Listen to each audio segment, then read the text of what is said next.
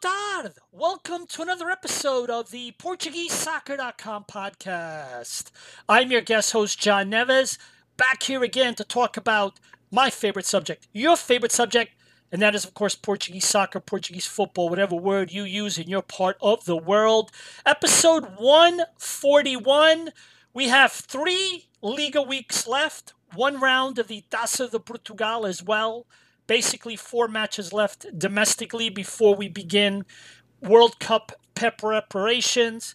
We just had a fantastic week in the Champions League with Portuguese clubs. Not so good of a week with Braga in Europa. A lot of talk after Rafa's performance the other day against Juventus. Some people calling for Rafa to come back to the national team. I've got a few things to talk to you about that. I'm going to give you my updated Portugal squad selection list for the World Cup. Going to do it every week leading up to, of course, the first match against Ghana. Portugal 26 player list. Fernando Santos will announce his list with a lot of pomp and pageantry, I'm sure, on November the 10th, which is a Thursday. Going to give you my latest update in terms of what are the latest players that I think will be on, and it's commenting as well about some of the players abroad that I think should be looked at. Liga B-Win preview for Week 11, second division report, previewing next week's the final match day of the Champions League. Obviously, everything being condensed this year because of the World Cup. Big 3 report. And obviously talk about Braga as well as Atlético dos Arcos, my local team, which continues to do very well in the districts. But before I get going, gentle reminder for everybody that Portugal, so obviously if you're not in Europe, this would obviously affect you. I know this definitely affects you in North America. This Saturday night, early Sunday morning, Portugal and obviously most of Europe will be pushing their clocks back an hour.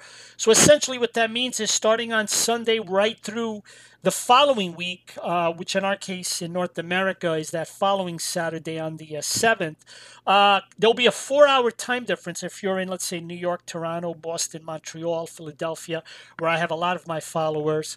There'll be a 4-hour time difference for the game. So on Sunday, when the games are going on, it won't be a 5-hour time difference, it'll be 4. And don't forget, and this is always very strange when it happens with the Champions League and the Europa games, a game that we are used to seeing here in North America, let's say at 3 o'clock in the afternoon, which is 8 o'clock in Portugal.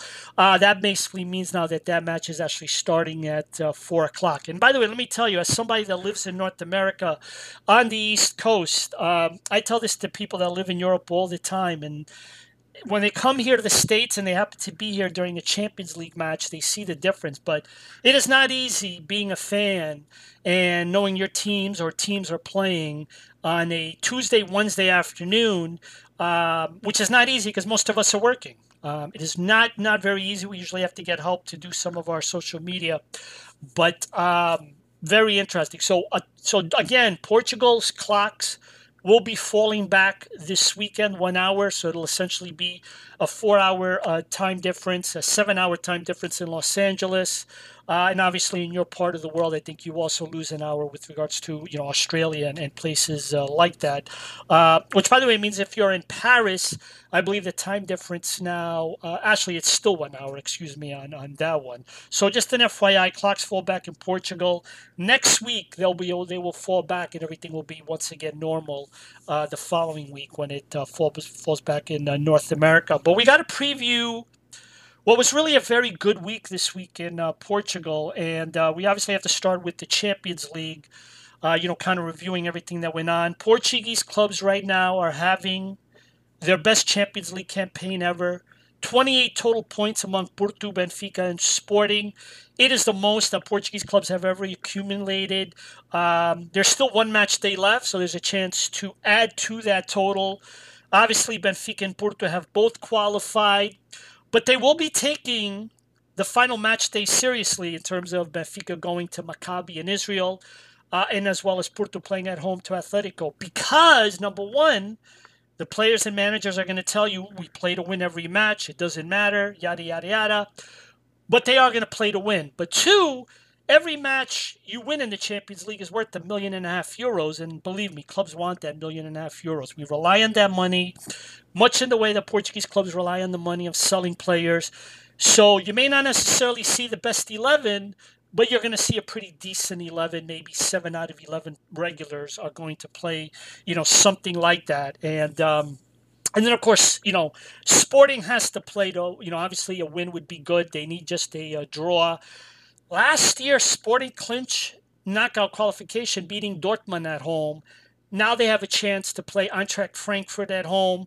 Word in Lisbon is a lot of fans, Frankfurt fans, are trying to get tickets to go to this match to give their club as much support as possible. Frankfurt, big city in Europe with a major airport that serves a lot of connections in Europe, especially to everything east of Frankfurt. A lot of fans want to go to the game, and I remember a few years ago when they played Arsenal, I think there was something like 30,000 fans at the Emirates, and people couldn't understand how they got tickets, but they did, and they had to delay the match, and there was a whole crazy thing. If you're an Arsenal fan, you know what I'm talking about. But Sporting will be playing at home against Frankfurt. They just need the draw, and if they do, they will qualify for the second straight year. So Portuguese clubs right now, we've really got to be very happy when comparing the past to what's going on this year. We got to be very, very proud to, and Portugal's also could possibly have, if Sporting qualifies for the first time in history, 3 Portuguese teams make it to the Champions League knockout stage, and that would be fantastic. More money for Portuguese clubs, obviously in this case, the big 3 is just something that you want. Now, when it comes to the European rankings, I was having this conversation with some people about, it's much more money to be made going to the knockout stages of the Champions League. A lot more money to be made there than you would if you were in the Europa Conference League. But one of the challenges that we're having, though, when it comes to the UEFA rankings is, on Tuesday, after all the matches were played, we jumped ahead by a half a point of Holland. We were in 7th. We jumped into 6th place. They fell into 7th place. And we were happy on Tuesday night. I know I was happy because I tend to look at things, many of you look at things from Benfica, Porto, Sporting, Braga perspective. I tend to look at it as a whole. But then, unfortunately, what happened is even though we did well on Wednesday, Thursday, Braga lost. And then the Dutch, I've talked about this in the past, they have clubs that are playing in Europa and in Europa Conference League, and they were very successful in that. And in other words, right now, they've got a little bit over a 1-point lead on us. And it's important that we finish in 6th place because 6th place, next year, it's guaranteed we will have 3 teams in the Champions League.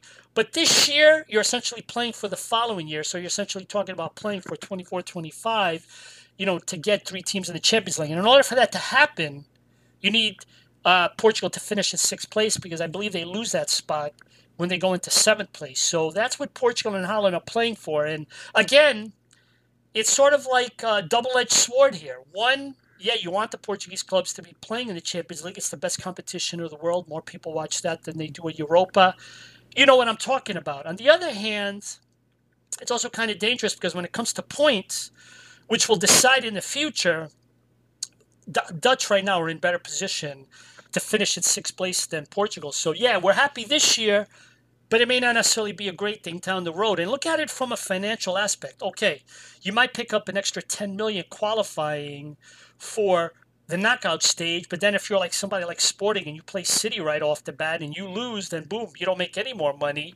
You may not make that much money necessarily with the Europa League, but if you have 3 teams competing next year for a spot in the Champions League, whereas obviously one of them have to still qualify, just qualifying gets you around 30 million. So the question is what's better for Portugal? Is it better to play in Europa where you have a chance to build up a lot of points and to continue to keep Portugal in 6th place? Or is it better, because we got to think about today and not tomorrow, let's just go to the Champions League and make the money and, end of story. So it's a double-edged sword. It's good to qualify and make money, but it's bad because in the long term, we're going to probably lose 6th place to the Dutch and we'll lose a Champions League spot. And I think if you're a Sporting, Benfica, and Porto fan, and Braga is making a case for it too, although they have not been playing well very much, that could affect you down the road. So it's kind of a double-edged sword. But talking about this week, it was just great to see Portuguese clubs do very well. Benfica beating a big club like Juventus, up 4-1, held on to win 4-3. Porto, to be fair to Porto fans, they went to Bruges, but Bruges had already qualified. I really don't know how many players they had in their 11 compared to the previous match, but Porto did seek a bit of a revenge, so they came out doing okay. Sporting, they went to the Spurs, they went to Tottenham, pick up the big point, although, toward the end of the match, we had obviously VAR that get involved, and a goal that was ruled a goal was eventually overturned. And you probably saw it on the internet. There was a big Spurs fan. It's a big thing you do now, where you go to a game and you point a camera at yourself and you go crazy. A lot of the Arsenal fan TV guys kind of were the ones that created that. But this fan did it, and he went from total jubilation at them taking a 2-1 lead to all of a sudden, after 2 minutes, discovering that they were going to do a review, and him waiting there, waiting, and then finding out at the very end that, in fact, they called off the goal. And if you scroll the Portuguese Soccer.com Twitter, you'll be able to see that video. It's about 2 minutes long. But, just a great week for Portuguese clubs. Not such a great week for Braga. Braga is not, there's been two Bragas. There's the first 6 weeks of the season, Braga, that gave up something like 2 goals, got off to a great start in Europa with 2 wins. And then there's everything since then for Braga, which has lost a bunch of matches, especially in the Europa League. They are not clicking on offense like everybody thought. Their defense isn't as great as well. And unfortunately, they lost going to Berlin. And right now, it is a very dangerous situation for the Portuguese clubs. And I'll talk about that in a few minutes when I do the review. Moving along here, a lot of discussion this week regarding Benfica and Rafa. Rafa, of course, has been playing brilliant for Benfica. And there's starting to be some talk, Paulo Futre. And for a lot of people that don't understand Portuguese football to the extent that someone really does know, to know the name of Paulo Futre, who is one of the biggest names in Portuguese football back in the 80s, 90s. He was one of the big players. He played abroad, played for Atletico Madrid, was the first Portuguese player to really go abroad and make a lot of money. He was the first trailblazer to go abroad and become a superstar for Portugal. And he came out this week. Did some social media. He's a very active guy on social media. He's also, of course, the same guy that's on Correios da Manhã TV, CMTV, giving his opinions. Glad to see him doing well as well, because I think he had a heart problem about a month or 2 ago. So really glad to see Paulo Futre do well.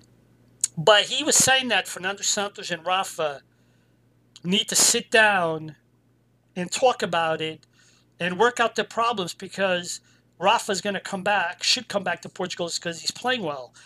The only problem with Paulo Futre, that statement, and Paulo Futre should know this, what are you going to do? You're going to take out Bruno Fernandes? You're going to take out all the other players that are playing for big clubs? Bernardo Silva? I think there's something to be said about players that play in the EPL and compared to the players that play in Portugal. But Rafa's doing very well, but he's never done that great. I don't think he's even ever scored a goal for Portugal. So is Fernando Santos going to listen? No. Fernando Santos is stubborn. He sticks to his ideas.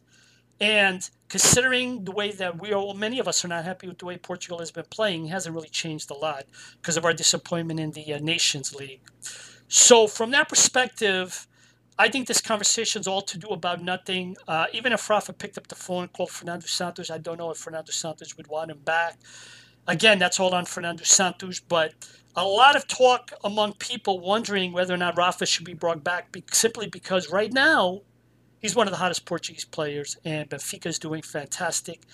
And he's been a very big part of it, saving Benfica many times this season. But again, he hasn't played with the national team, which is probably why he didn't want to be there. I mean, why am I going to get called up? Why am I just going to ride the bench and never play other than warming up? And why not just take the week off like all my other teammates are doing that don't get called to the national team, and go see my family, spend extra time with my family, maybe, relax, sleep in a little bit extra in the morning, do what people want to do when they go and get called up, the people that have more free time. So a very interesting situation seeing this week that Paulo Futre and a lot of fans were encouraging him to try to come back and for him to work out his problems with Fernando Santos, which at this point, it had really been a situation that it was really about Rafa not wanting to come back, that he decided to leave. It wasn't necessarily the federation pushing him out. But a lot of people talking about that. And by the way, what does that say about Portugal? Okay, what does that say about Portugal when you have Bruno Fernandes, Cristiano Ronaldo, you have Bernardo Silva, you have the terrific midfielders that we have, João Paulinho, the defense that we have, Nuno Mendes, fantastic goalkeeper, Diego Costa. But when it comes to the attacking players, what does that say when we have even Rafael Leão? What does that say about Portugal when a player that has been with the national team for a long time, has never played, all of a sudden he gets hot and people want him back in the national team to play, and people are forgetting about what we already have? And that, my friends, is the problem, is the fact that all the power that we have already with the national team just hasn't lived up to expectation. So there's been a lot of talk about Rafa coming back. My latest prediction, again, November the 10th, a Thursday, is when Fernando Santos will announce his selections. I'm not sure if it's just a regular afternoon announcement or if they're going to do a big show. I think they might do something prime time in the evening. I believe that's what they're going to do, but I'm really not sure right now. But, obviously you look at who's going to be on the Portugal squad. You obviously know Cristiano Ronaldo is going to be there along with Rafael Leão and Gonçalo Ramos is my predictions. I think you're going to see Bernardo and Octavio in it. I do see Pote getting into the national team squad this time around, especially with Jota hurt. Ricardo Horta's kind of disappeared. Okay, he's kind of disappeared during this bit of stretch. I mean, this was a player we all know with Benfica, all the talk with Benfica wanting him. And by the way, Benfica didn't really need him considering they're 20 matches on without losing. But obviously there was a lot of discussion and a lot of newspaper stuff about Ricardo Horta. And Ricardo Horta lately has kind of disappeared. But these guys still think he's going to make the national team. You look into the midfield, obviously Bruno Fernandes is going to be on the team. Renato Sanchez is, I believe, started training again with PSG. He hasn't seen a lot of action. But he has been a successful player for the national team. A lot of people felt that the most recent Euro, he was one of the better players for Portugal after Cristiano. William Carvalho, is going to be with the national team along with Vitinha and Mateus Nunes. William tends to be a Fernando Santos favorite, although I think they should start Vitinha. Obviously, Ruben Neves in the rumor mill lately with possibly a future deal to Barcelona along with João Paulinho. Solid two players in that position. And then you look in the back, Nuno Mendes and Rafael Guerreiro, Ruben Dias and Danilo. Then, of course, you have Porto's Pep and Thiago de Jolo. And then, of course, you have the best right back in the world, João Cancelo. And Diego Dalot, who just scored a big goal in the Europa League this week against Sheriff. And then, of course, you have a terrific player and a goalkeeper with Diogo Costa. And then, of course, you have Rui Patricio and José Sá. Be curious to see. I think you're going to see Patricio. I think you're going to see Costa. The question is, and I'm going to say right now, José Sá, but I think Anthony Lopes has a shot. But I don't know if he got injured recently. I have to check up on that. And by the way, let me also say something about Porto's Costa. One of the things that I say about the Portuguese league is that people spend more time paying attention to the Portuguese league paying attention, to the Portuguese young players than they actually do paying attention to the teams. It's almost more about the players and not necessarily about the matches. And a perfect example, and there's a lot of social media that do this, take advantage of young players in Portugal, try to promote them to the people that don't follow Portuguese football. And then these players get sold. They go to their clubs. I mean, look at Mateus Nunes. You don't really hear about him a whole lot. Wolves is toward the bottom of the Premier League. Bruno Lage is not. My point is Diego Costa is a great goalkeeper, and he's going to be sold for a lot of money. But I guess my point is it gets frustrating at times when it should be Diego Costa in Porto and not Diego Costa, the goalkeeper, and Manchester United and all these different clubs in Europe, talking about him. It gets a little bit frustrating when you think that we're constantly selling our best players, and you hope that with the centralization of TV rights, that maybe these players could stay a little bit longer. Now, I know this is a pipe dream. I know they're going to have to sell because clubs have to sell. But that's what happens every time. You'll see that with Vitinha of Braga. He'll start to score some goals, and then all of a sudden people will start to talk about him. And there's a whole market to promoting the players to all these bigger clubs. but no one really pays attention to our league, and I find that sometimes very frustrating. But look, I'm happy for Costa. 3 goals, PK saves in the group stage. He's going to be Portugal's goalkeeper, although let's not forget, he was in goal when Porto lost to Benfica, okay, whether it was his fault or not. He was in goal when we lost to Spain. So he's not 100% invincible. Obviously, in those games, Portugal didn't score. But I just want people to calm down a little bit, and let's just remember, great goalkeeper for Porto, and let's keep it at that, instead of people already starting to wonder if we're going to be selling him next summer. Just a personal thought I have about that. But those are my 26 players that I think are going to be called up by Fernando Santos again. We've had some changes. Pedro Neto hurt. That opens up an opportunity, I think, for Neto. We obviously saw Jota hurt, so that's going to open up another opportunity for players. I think Rafael Leão is going to be a very big part of this summer. Remember, he's trying to get a new deal with AC Milan. But that's going to be, I think, in my opinion, the very big thing. And let me also say, by the way, very quickly, I put up a poll on PortugueseSoccer.com Twitter, and it was essentially a poll about yes or no. Should Rafa return to the Seleção? And close to 500 votes, 459% said yes, they want Rafa back. 41% said they did not want him back in a most recent poll, whether or not Rafa should come back. And obviously, he's got to make the decision. And then the question is, will Fernando Santos bring them back? And by the way, that'll be a whole other thing, because if he did decide to come back and Fernando Santos says no, you know that's going to be leaked to the press. It'll be in the papers, and that's going to create another controversy. And by the way, we don't want controversy. We don't want injuries.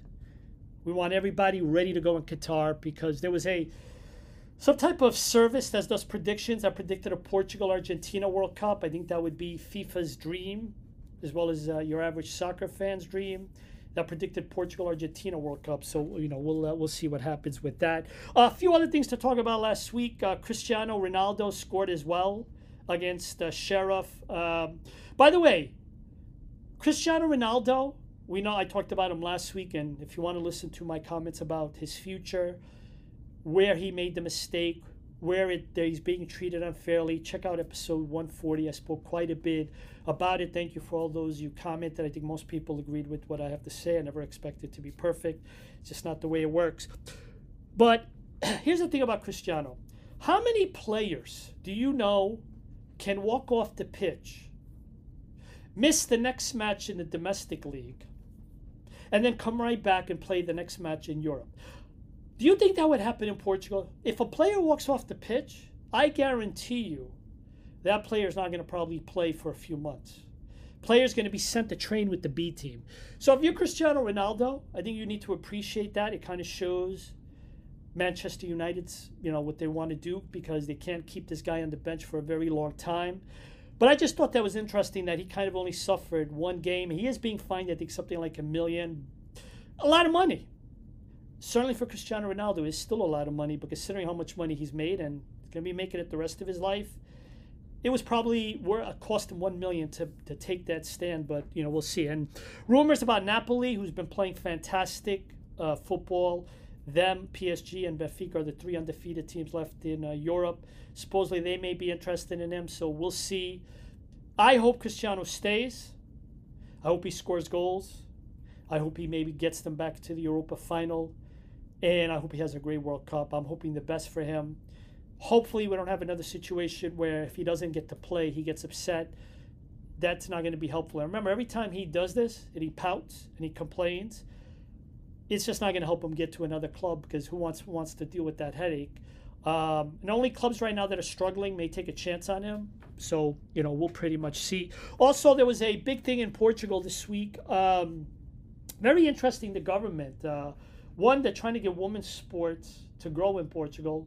Great idea. Should have been done many, many years ago.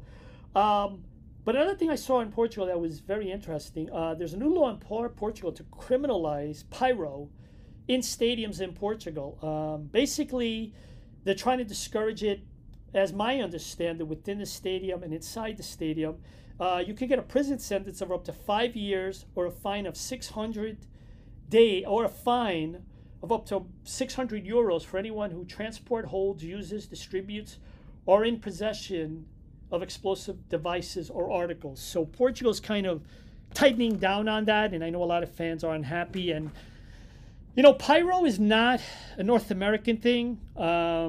You don't see that at sporting events in America. I have seen it in Major League Soccer when before the match the supporters they do their parade to the stadium. I have seen, especially at Red Bull games and New York City FC games, I have seen the pyro in that situation, but I'm trying to think. Maybe there has been some in the stadiums, but obviously not to the extent you might see it in Europe.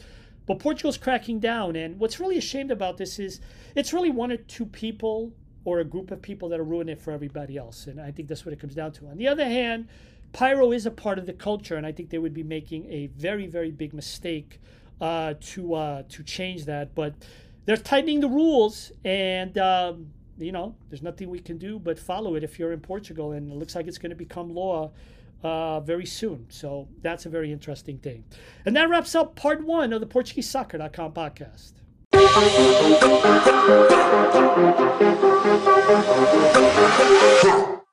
Part 2 of the PortugueseSoccer.com podcast. Let's talk a little bit about the upcoming week. We've got week 11 this weekend.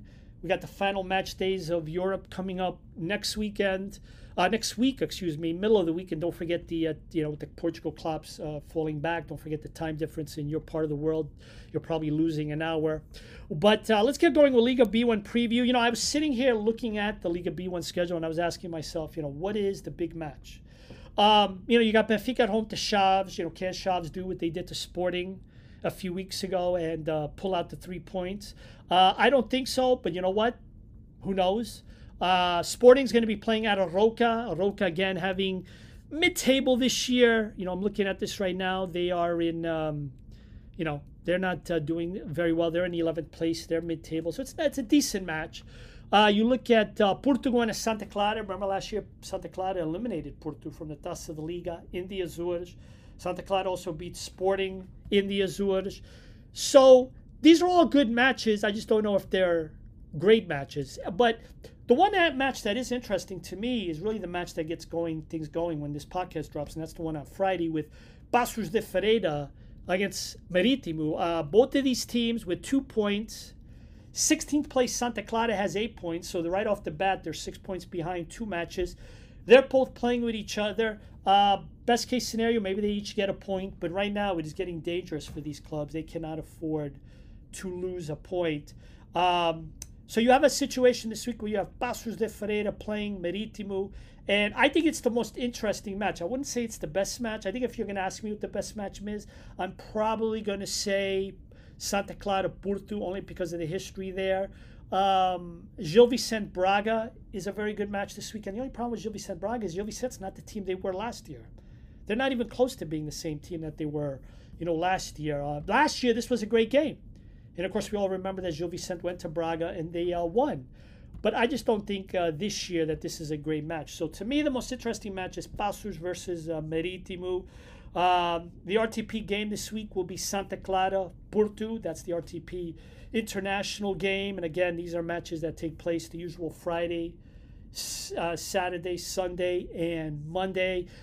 Things get going again. Paços Marítimo on Friday.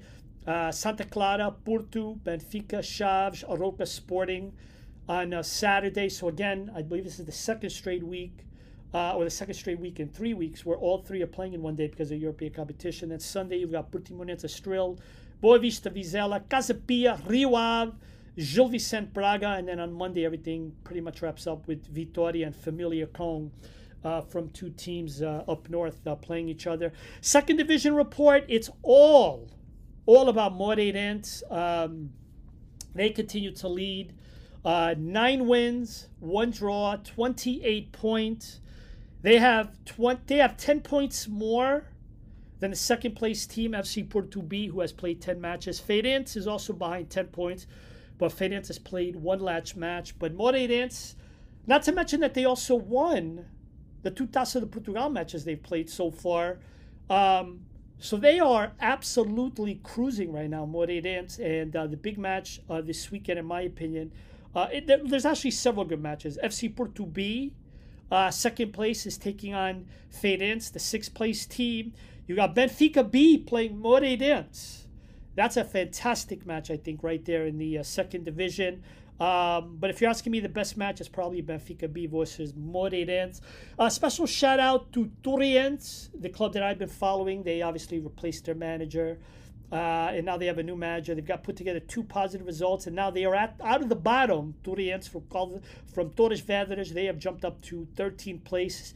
And that's the amazing thing about the second division in terms of looking at the bottom. You win 2 or 3 matches in a row, and you will jump 7-8 spots in the classification. And Torreense has pretty much done that. They have managed to jump all the way to 13th place. This was the best team last year by far in the third division. They won the championship. They got promoted to the second division. So Moreirense is having a fantastic 2 weeks under a new manager that apparently seems to be turning things around. And again, everything gets going. Saturday, Sunday, and Monday. Torreense Mafra is the first match to get things going on Saturday morning. Porto FC Porto B, Feirense from the Feira. Benfica B versus Moreirense. Those are both matches that are taking place on Saturday. And then, of course, next week we have the final match day. We have, of course, Porto playing at home to Atletico. Again, Porto has wrapped up qualification, but they're going to want to still try to win first place in the group. Atletico pretty much playing at this point for Europa League. Poor João Felix and Europa League playing there for third place. But Porto right now, 9 points, Bruges with 10. Bruges is going to be playing Bayer Leverkusen, who's also obviously going to be playing for Europa, their third place. So Porto in a very good position, 4 points ahead of Atletico. Remember, Atletico eliminated Porto from the Champions League qualification last year, so a chance for Porto to exact revenge on Atletico and send them to not only possibly losing, but maybe Bayer Leverkusen winning and leapfrogging them and sending Atletico Madrid out of Europe. But Porto in a very good position, and I think right now they want to play for first place, which, by the way, means better seeding in the Champions League draw that'll be coming up. We saw Sporting at home. Spurs in first with 8 points. Sporting Eintracht Frankfurt with 7. Marseille with 6. Sporting playing at home against Frankfurt. Again, a lot of fans.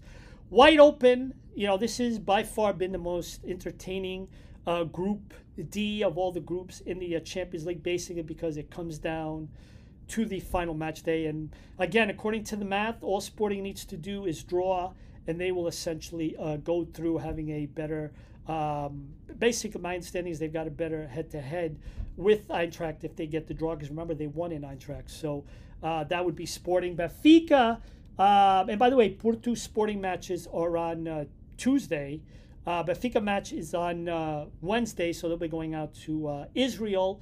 And obviously Benfica, again, they're going to rest some players because they've already qualified. But you're going to hear Schmidt say that they want to play for first place. So in order to do that, they need to be Maccabi Haifa. And PSG will be playing Juventus. And Juventus will be playing at home. And Juventus again and Maccabi Haifa playing for the Europa spot. So Juventus has something to play for. Will PSG rest some of the better players? We're going to find out real soon whether or not that's going to happen. But that gets going. And then, of course, Braga will be playing at home to Malmo. And again, Braga is really in a tough spot because Braga basically needs to win. They need to win that group, and then they need to hope that at the very least that Union beats Berlin. And if that happens, that'll enable them to leapfrog into second place. So again, you want Braga to win, you want Union Berlin to lose, and if that happens, then Braga, like last year, goes into that playoff in order to play into the round of 16. First place, which right now is obviously the Belgium club Union Saint-Galo. They are automatically already heading to the round of 16. Braga trying to play for second place to get into the playoff to play for the round of 16. And all these matches matter to a certain degree. Obviously, the Sporting and Braga matches matter. And again, just a reminder, especially for those that live outside of Europe, Europe will be changing clocks, so keep that in mind. Which for me, by the way, is great because that means that the games will be at 4 o'clock in the afternoon. I'm not sure if I think Sporting's also at 4 o'clock. I think Benfica's game might be the early game. Let me see, who's the early game next week here? Let's see. It looks like Sporting Let me see. Excuse me for my delay here. Let me scroll up here to the top. So basically, it looks like, well, Porto Atletico is the 17:45 match, but it looks like the Sporting match. Benfica match is at 2000 hours. Benfica's been playing at 2000 hours throughout this. And the Sporting match is also at 2000 hours. So that's pretty interesting. And then the Braga match on Thursday, let's see, Braga, where Braga's match is also at 2000 hours. So that's 4 o'clock in the Northeast. So that's better for me because I'll try to get out of work early to go to my favorite bar, go to watch the match. But that's basically your preview for the Liga BWIN, for your second division, as well as Europe. Big three report, obviously Benfica, 20 matches without a loss. Everything just going right for Benfica. Going up on Juventus. Obviously, this is not the same Juventus from a few years ago, especially the Juventus that I saw a few years ago play Barcelona in the Champions League when I went to go see that match in Berlin. What is that, 6-7 years ago now? 5-6 years ago? But Benfica is with Napoli and PSG as the three clubs in Europe that are undefeated. There was some sad news for Benfica, though. Their B team were eliminated from the UEFA Youth League. They did not qualify. Remember, they are the defending champions. A month ago, they won the Intercontinental, the competition between the Copa Libertadores and the UEFA Youth League champion in Europe. They won the inaugural cup for that. So the fact that they will not be able to defend it is pretty disappointing. Sporting and Porto, though, are both in the hunt with those competitions. I believe Porto is already qualified. But Benfica B eliminated is a bit of a shock, and I know that will not go down well in Seixal. Great decision by Rui Costa again, 20 matches in. You have to say that hiring Roger Schmidt has been one of the best decisions he has made as the president of the club. He'd be curious to see if Luis Felipe Vieira was the manager, would he have hired someone like Schmidt? I don't know. But the way everything has turned for Rui Costa, what a great decision. Porto, great video of them. They were on the plane with their an under-19 team because they traveled together. And they were following the Atletico match. Once they saw that Atletico had drawn, that obviously meant that Porto qualified, and there's a great video, again, check it out on PortugueseSoccer.com Twitter, of the players, Pinto da Costa, Sergio Conceição celebrating on the plane. Let me tell you, man, when you ever hear people say it's going to be a long bus ride home after you lose? Because if you've ever lost or if you've ever had a disappointment, the bus ride after a disappointment takes forever. But when you are happy and you're in jubilation, man, everything just goes fast. And that must have been a great ride back from Belgium back to Portugal, because there was some great video of that with Porto. Remember, Porto started off awful, and for the way they have turned things around, has been pretty through. And this has been the trademark of Conceição. He's always managed to get these clubs out of holes, and he's done a great job. Conceição, by the way, is going to be making the trip to the Azores, but last I read, I'm not sure if he has appealed it, he's suspended for the match this weekend in the Azores against Santa Clara because he said something to the effect that the Clásico referee was basically a Benfiquista. So, and by the way, this happened fast. This actually happened, recently. Didn't happen 6 months ago or 4 months ago. This actually is being punished now. So I don't know if that's a sign of progress. I don't know if this particular offense warranted it happening right away. But it happened right away if you're a Porto fan. That, you don't have to worry about this 6 months from now that, this pretty much happened now. Taremi, Champions League Player of the Week. He has been terrific, the Iranian player. Nothing much else to say. Diego Costa, without a doubt, in my opinion, one of the better goalkeepers in the world. But let's keep him at Porto for a few more years. And it should be Costa and Porto instead of everyone trying to celebrate him being the next player that's going to be leaving Portugal. Sporting, a lot of talk last week with Amorim going to Aston Villa. I don't think he would have gone to Aston Villa even if they really wanted him. But obviously Amorim will eventually go, but he's not going to be right away. Big week for Sporting again. They just need 1 point. A lot of Sporting fans. There were some signs at the Spurs Sporting game about fans complaining about the ticket prices of €60. And, I was talking to somebody the other day that went to an NHL hockey game, and they were telling me they paid like $200 to go, and they thought it was very normal. And I realize Portugal is a different economic system than, United States or North America. But I got to be honest, you're talking to a lot of people. €60 is not bad, but we got to put it into the context that usually you don't pay 60 tickets to go to a match in Portugal for anything, except for maybe, Clásico tickets tend to sometimes be about 50 euros. But what was interesting, though, is I heard some people go against those people saying, well, then how could you afford to go to London, which very expensive city, London. The pound compared to the euro these days is much stronger, the pound. I can speak from personal experience. Whenever I've been to London, it is very expensive.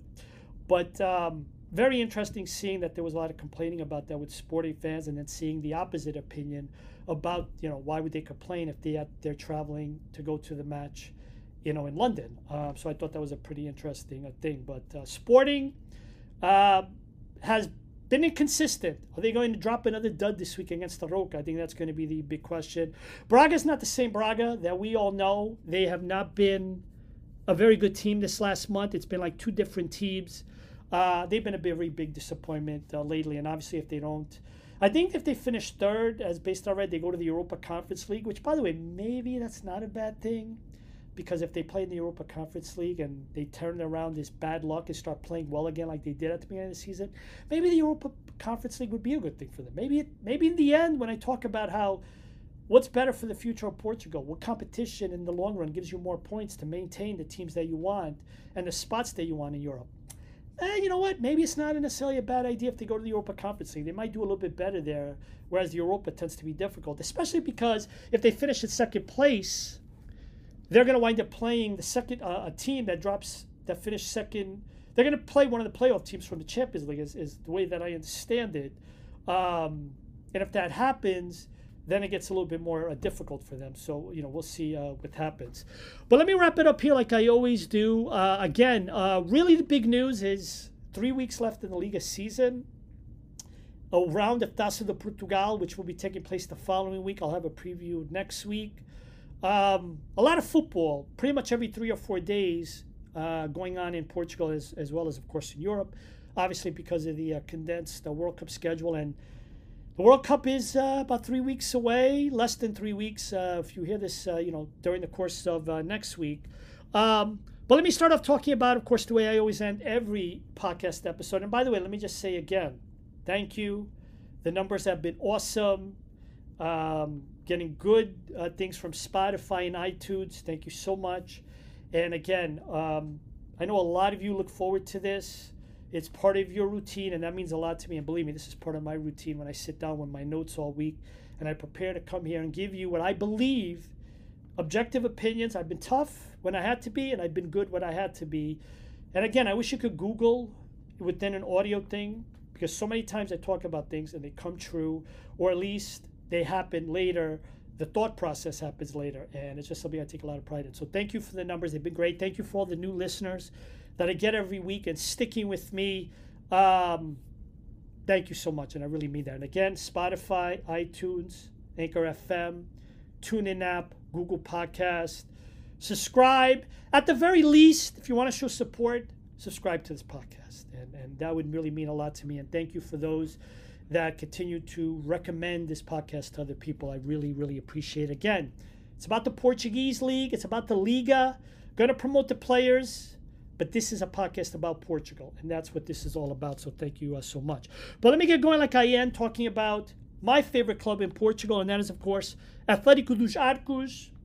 For all the brand new listeners, they play in the districts, which is sort of like the 5th division. I've been doing this the last 2 years, trying to get them to move up. My dream is to see them go up as high as 2nd division, 2nd tier, because they just don't have the money to be a 1st-tier team. I just don't see it. And I think it's fun. The last few times they've had a chance to go up to the 4th division, they've been eliminated in the playoff. But this year they're doing okay. They won last week against the 2nd to last place team, 4-0. This week it's a battle of 1st and 2nd place. Limianos from Punta Lima. Oh, the wine they have there. Taking on Atlético dos Arcos. This is a match that is taking place in the Estádio do Cotada. Been seeing a lot of promotion of this match. I've been hearing a lot about it around town in Arcos de Valdevez. A big match. Both Limianos and Arcos are in 1st place with 18 points, undefeated. The 3rd place team is a team called Vitorino de Piões. They are 3rd with 13 points. So basically there's a 5-point advantage here. 1st place gets promoted to the 4th division, 4th tier. 2nd place goes to the Taça de Portugal next year, but we want first place. It's kind of a shame that only one team gets promoted up to the fourth division. I don't understand that, but I don't know. But, and again, I say this every week, and eventually one day someone's going to tell the president of Atlético dos Arcos, put the damn games on YouTube, please, or stream them on Ustream, or whatever it is that you can do. Stream them on Facebook. I don't care. You got to start streaming these games because the social media has been great. The Instagram account has been fantastic. The Facebook account is very informative. But let's get going with video. Let's get to it's 2022. Okay, this isn't Atlético dos Arcos from the 1980s. Let's get up to date. Anyway, enough about that. It's not why you listen to this podcast, but it's my 5 minutes to rant. Thank you so much for listening to this podcast. Thank you for your support. More football this weekend. More football next week. Don't forget the hours. More football the following week. Then we got the Taça de Portugal. So, hey, if you're like me, you're enjoying this time of the year. Folks, I'm going to wrap it up. Episode 141. And take care of yourselves. Take care of your families, most importantly. It's getting cold in some parts of the world, so be careful. And I'll talk to you next week, folks. Ciao.